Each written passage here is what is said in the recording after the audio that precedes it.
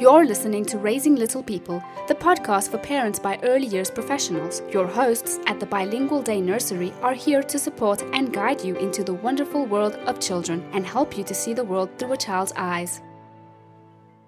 Estás escuchando Raising Little People, el podcast para padres de profesionales de educación infantil. Sus anfitriones en la guardería bilingüe están aquí para apoyarlo y guiarlo en el maravilloso mundo de los niños y ayudarlo a ver el mundo a través de los ojos de un niño. On this episode, we're going to be speaking to Jo about returning to exercise postnatally, how and when to do that safely. Jo, we know you've spoken to us before, but for those that haven't heard your previous episode, could you just introduce yourself briefly?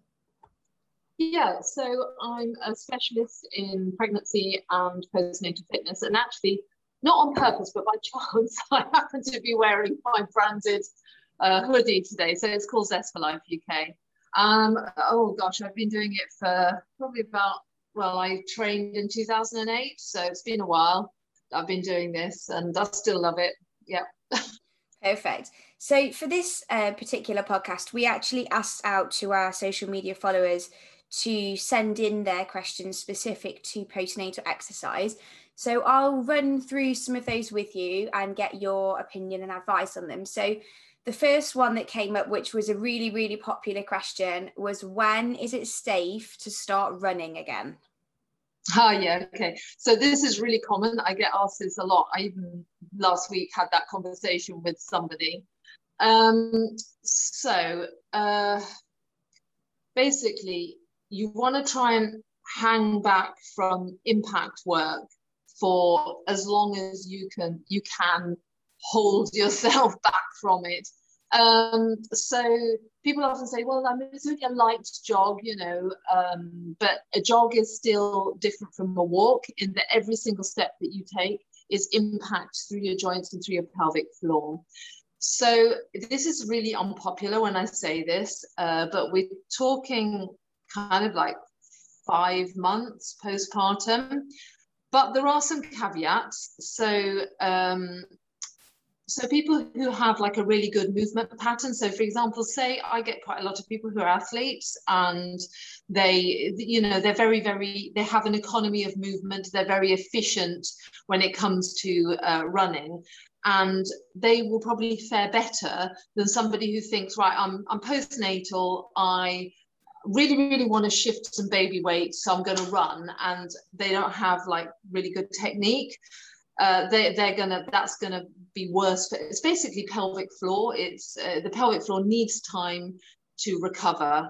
It's had pressure through it for 9 months, and then if you've had a vaginal birth, of course, then there's that as well, and you might have had forceps, etc. So you can start to test. I know a lot of people feel they can't kind of like hold themselves. That the thought of 5 to 6 months is just like off the scale awful to them.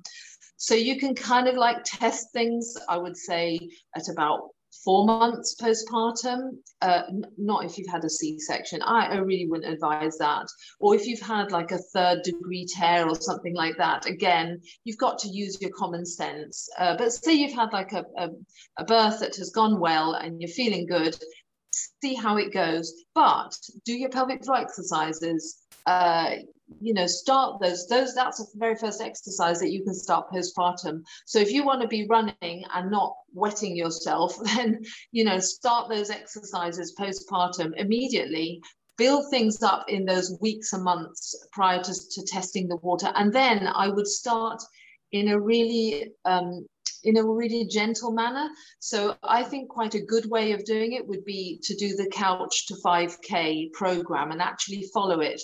Because although I'm not a runner, but it appears to be very measured how they build it up and logical in that you start off with literally just a few seconds of running, followed by a few seconds of walking, and you just keep alternating, and then you gradually increase the length of the running bit.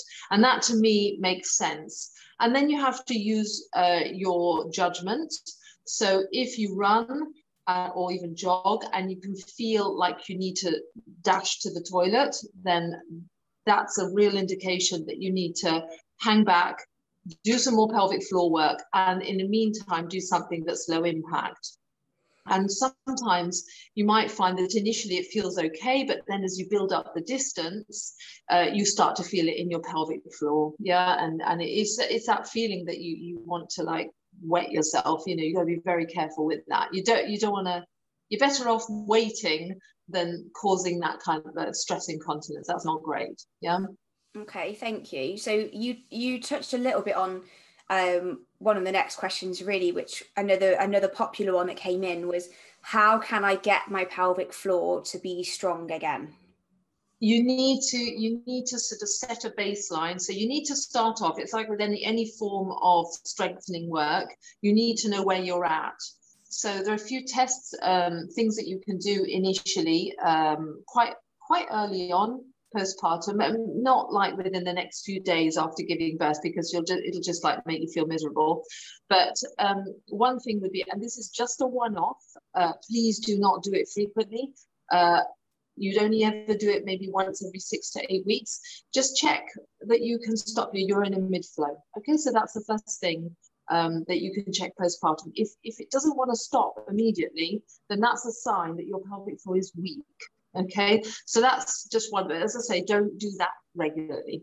Secondly, you can start to just check what your baseline is. Otherwise, you've got no measure of improvement. So you can have a go to see how long you can hold your pelvic floor, literally time it, yeah, with your phone, see how long you can hold your pelvic floor pull-up for. And you might find that postpartum, you can only hold, depending on what kind of birth you've had, you might only be able to hold your pelvic floor contraction for maybe 2 seconds or 3 seconds. But that's giving you your baseline. Then you check how many reps. Say it was 2 seconds, you would then see how many reps you can perform of 2 seconds long. And it might be that you can do 2 seconds 4 times. Yeah. And then you've set your baseline. Then you do the fast. You need to do your slow pelvic floor pull-ups and your fast ones. Again, with the fast ones, you check how many reps you can do postpartum, where the last rep is as strong as the first rep. Now that's sort of a way of doing it, sort of a DIY method. There are some pretty good products out there now. So one of the biggest problems is compliance. You know, pelvic floor exercises are unbelievably boring, and because we can feel the results if we work really hard, but we can't see the results. It's not like, you know, shedding the baby weight. You can see that, and that's motivating. With the pelvic floor, there's nothing physically to show for it. And so with compliance, there's a product called Elvie, which kind of turns pelvic floor exercises into a game. So Elvie is spelled E-L-V-I-E, okay? And it's like an app on your phone, and it's a contraption that you have to actually put inside you. And it measures the strength on your screen in real time. It measures the strength of your pelvic floor pull-up. So you know the way I said that you can actually check how long you can hold up for. This will actually check where you're at, and it will pop up like a line on your phone. Like as you pull up, it'll kind of go up like a graph and then back down as you let go. And so it's measuring the strength of your pelvic floor pull-up. And then what it does is it turns it into a kind of game. So if you're kind of quite competitive, you'll be wanting to kind of reach that level or exceed it every time you do your pelvic floor contraction. Yeah, so at least you're getting a little bit of visual feedback there, and then you can see how you build up. So it's not cheap as a product, because that's quite a complicated device, and as I say, it Bluetooth to your phone, etc.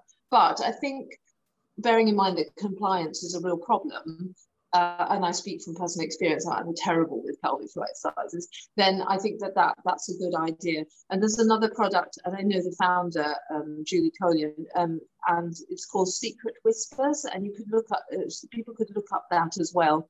And that is a completely different sort of product, but it's got weights, basically weight training for your pelvic floor, and you gradually as you increase your strength, you gradually increase the weight size, and you reduce the size of the actual contraption that goes inside you. So, you know, pelvic floor is is difficult, because it's one of those things that, you know, we kind of with gay abandon say, oh, and you have to do them forever after, and yet they're boring, but they're really, really important, because they're the complete foundation of your fitness, that and your core. If you miss out that layer, then you're setting yourself up for problems later on.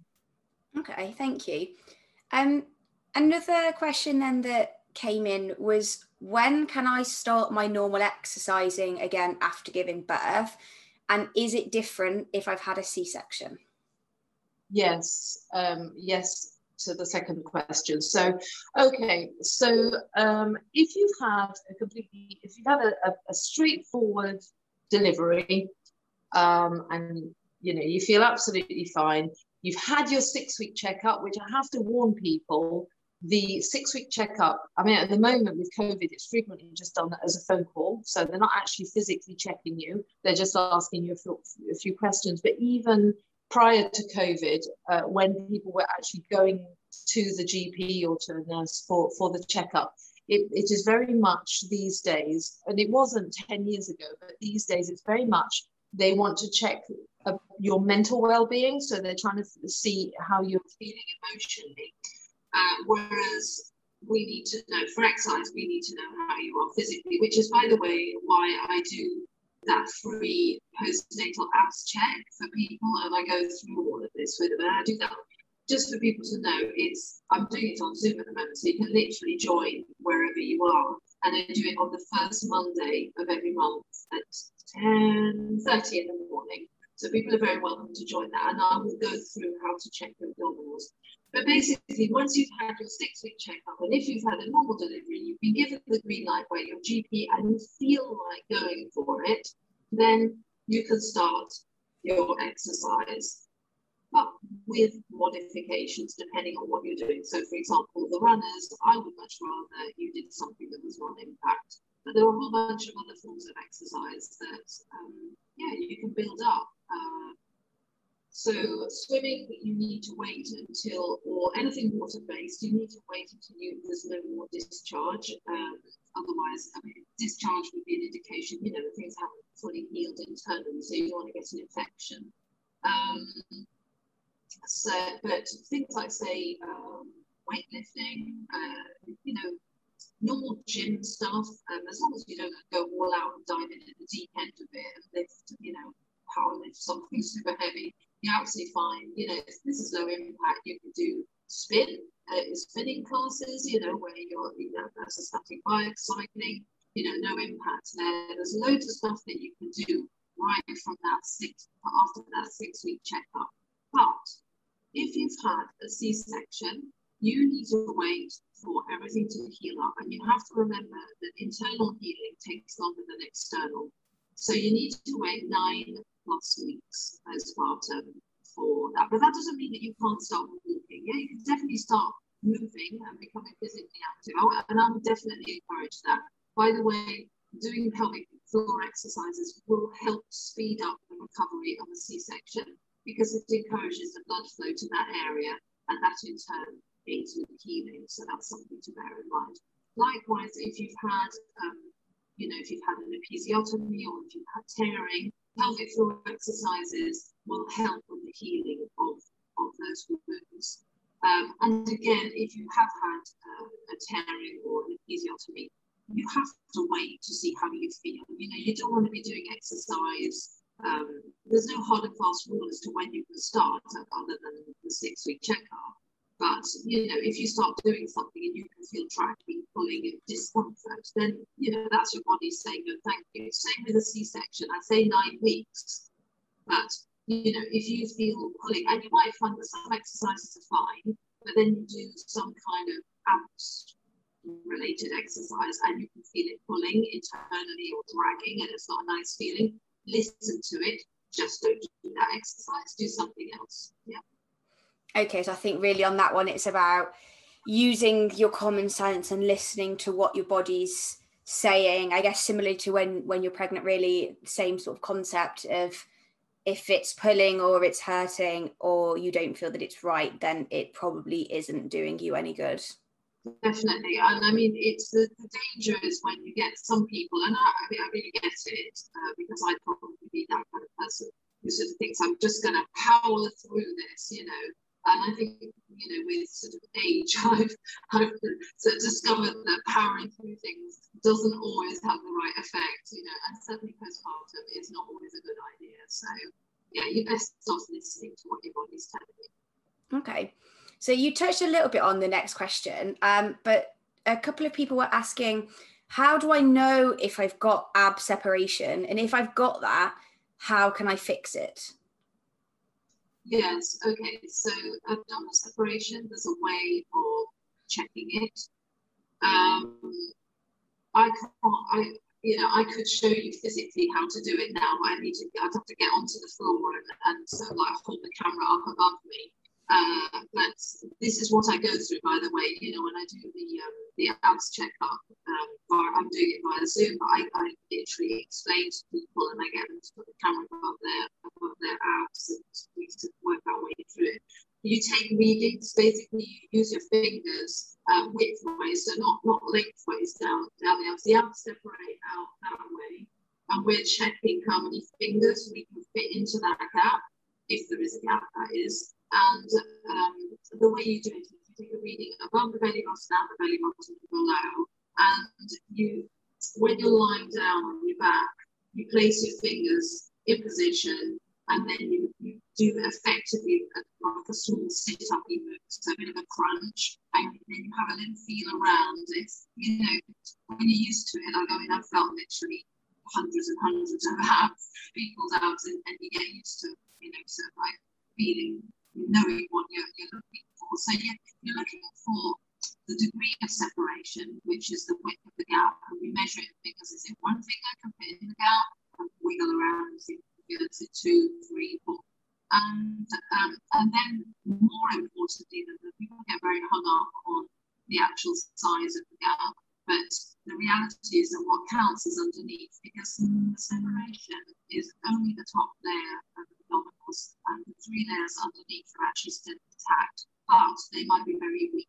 And the way you know whether or not they're weak is by how soft they feel. So if they feel quite springy, or even hard, if they feel hard, then that's a sign that they're really, really strong and everything is cool. Even if you've got, so you might have, for example, a 2-finger gap or a 3-finger gap, and it might be solid underneath. You know, it does happen, and that would be what's called functional diastasis recti, functional abdominal separation, and that means that basically you can function perfectly all right with that separation.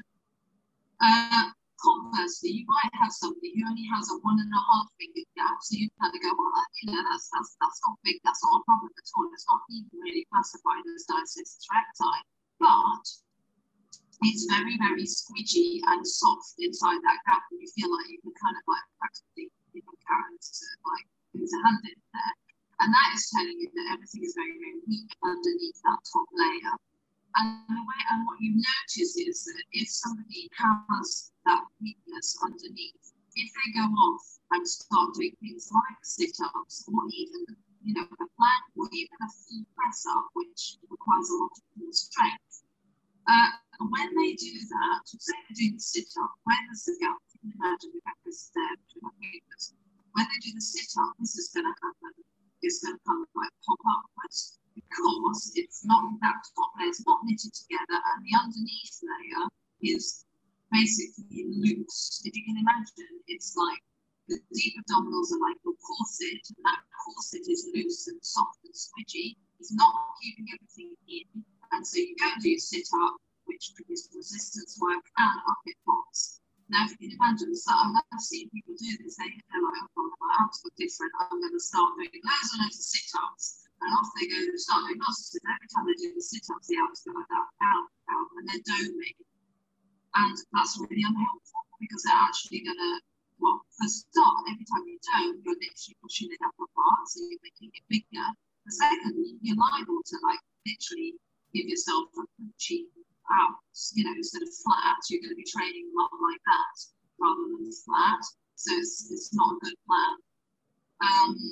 So I really do advise people to just, to get their abs checked. I'm quite happy for people to contact me, as I say, it doesn't matter whether people are doing my classes or not, anybody can come along to my session where I check abs. Or even they can contact me and I can try and explain how to do it. Maybe I'll be able to do it face-to-face again, which will be good. And basically, depending on what I find with the abdominals, then you can start to give advice on the do's and don'ts. So, if somebody's like doming upwards like that, that's a no-no in terms of that exercise. So you have to then pare that exercise down. It might be that you don't do that exercise at all, because somebody's got a big gap. And it's all squidgy inside. You don't want to be doing persistent abdominal work. You want to be working those deep layers. But basically, on the basis of what I feel or what the person can feel, they can then judge what exercises they should be doing to try and strengthen things up again. So those deep, stabilizing exercises that where you don't feel the burn, it doesn't feel like you're doing much, but you are actually tightening everything inside. Or, if everything's fine, then off they go, they can start doing like sit-ups if that's what they really want to do.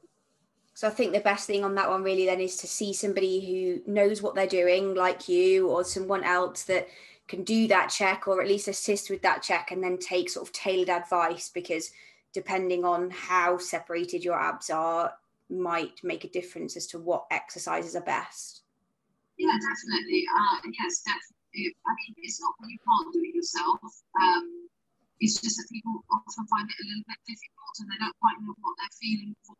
I'm sure, I've certainly done videos. They're not on YouTube, they're just ones that sometimes I do. I stick in a closed Facebook group. In fact, I do have a closed Facebook group that has a video that explains quite clearly, how to get on with it and do it yourself. I'm quite happy for people to pop into that group and have a look. But people just find it quite hard to know what they're feeling or what it actually means. Okay. And then the final question is a bit of a two-part question. So the first part is it normal for it to take longer for me to get my pre-baby body back if it's my second or third child? And then the second part to that question is, what are the best exercises to do to get that pre-baby body back? Okay. So is it not? Well, potentially if you've had two children close together, say you're not going to have a good deal of time to get yourself back up to wherever you were pre-first pregnancy. So if you're layering another pregnancy on top of your first one and you weren't quite back to where you were before, then yes, it is going to be a little bit, it's going to take a little bit more time. And you're going to notice things like a lot of people, when they're expecting their second baby, they notice that they start to show sooner, because the abdominals have already been stretched once. So everything like pops out. It doesn't always happen, for a lot of people pops out sooner. But if I use myself as an example, I had my first two really close, relatively close together, because I had 17 months between my first and the second. I didn't have time. Basically, I was pregnant or breastfeeding or both together for 3 years solid. And so, yes, after my second pregnancy, I was definitely kind of like bigger and unfitter, etc., because I just simply hadn't had time or the energy actually to get myself fit again. But then I had a big gap between my second and third, and I went into my third pregnancy way fitter than I'd even gone into my first pregnancy. And I pinged back after my third really quickly. You couldn't really tell particularly that I'd had a baby, and yet it was my third. So actually, this is an incentive for people to use the 6 months pre-conception, which is often what they say is like, if you know that you want to have a baby in a year's time, then, use 6 months to get your nutrition sorted out and to get your fitness sorted out, because it's going to give you a really good springboard for the pregnancy, for your baby, and then for you to recover postpartum, and you will do so faster. Okay. And then, so for the second part of that, then is there any particular type of exercise that is better to do to get that body back? I don't believe that. Well, it's that even if there is, if you hate it, you're not going to do it. Yeah. So, you know, what is the point? You know, maybe, you know, 7, 8, 9 years ago, I might have said, yes, you all need to do weight training, because weight training builds your muscle mass, that increases your metabolism, it makes you more metabolically active, and therefore you're going to burn more calories, and it's definition, etc. And therefore that's the exercise to do. But you know what? Loads of people really hate being in a gym. They want to be outdoors. They might be the runners. They might be team sport players. I want to do, you know, hockey or netball or whatever it is. And you know, my conclusion is that ultimately, if we don't do something we really love, we're not going to stick to it, or we might for a while, but then we'll fall off the bandwagon. So I think that we should all try and find our fitness niche in the world, and that we should do what we love, because that's going to have longevity. And yes, you know, some forms of fitness, you know, for example, if you run marathons, you are going to burn an awful lot of calories, because you know what, you're doing God knows how many hours of training a week, which is hard, not very compatible, by the way, with parenting, as in it's quite hard to manage that. But you know, you are going to burn a lot of calories and potentially, you know, therefore lose weight. But that's just losing weight. You know, but not all of us are designed to run marathons, and some of us want to do other stuff. So ultimately, you know what, it's your nutrition. You know, 80% of what's going to happen to your body in terms of getting rid of baby weight, 80% is going to be down to how you eat. So if you can sort that out and get into a really good pattern with that, that's going to, and then do the exercise that you love, that's going to have a better result than you can't kind of out exercise a bad diet. Yeah. So that, maybe focus on that, because that is something. I know it's hard because we're busy when we've got little ones, but at the same time, you know, it has a bigger goal, eating really well, and I mean exercise as well, but eating really well within the family. You are setting an example for your children. Yeah, so there's no point in kind of like, yes, you know, little Tommy has to eat so and so, but I'm going to eat something different, because at some point little Tommy is going to notice, why are mum and dad having something completely different? So that's something that potentially people can control more easily, and you don't have to take time out for it, because it's something we have to do every day anyway. And then the exercise, do what you love. You know, I mean, when I always ask, I'm really curious about what people do when, in terms of pre-pregnancy exercise, and I always ask people, and my goodness, you know, the range is huge, you know, from martial arts through to hockey, through to, as I say, marathon running, weight training, CrossFit, you name it. The main thing is just finding the right pathway back into it so that it's safe for you and you're not going to injure yourself.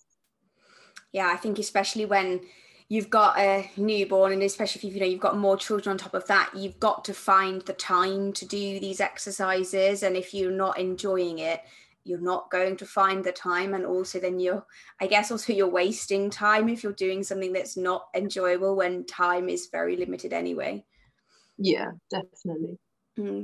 Perfect. That was all the questions that we had. So thank you so much, Jo, for all of your wisdom and expertise. We'll share all your details again when this episode is live on our podcast, and anyone that wants to speak to you or get in touch with you, we'll make sure your details are on there too. Yeah, everyone's welcome to. I'm always happy to help people with their fitness pre and postnatally, because it's an amazing thing. It's huge in terms of how it can help people with their mental well-being. Yeah, absolutely. I think it's really, really important for people to feel good in themselves and, feel confident that what they're doing is the right thing for their body as well. Definitely, yeah. Perfect. Thank you very much. It's a pleasure.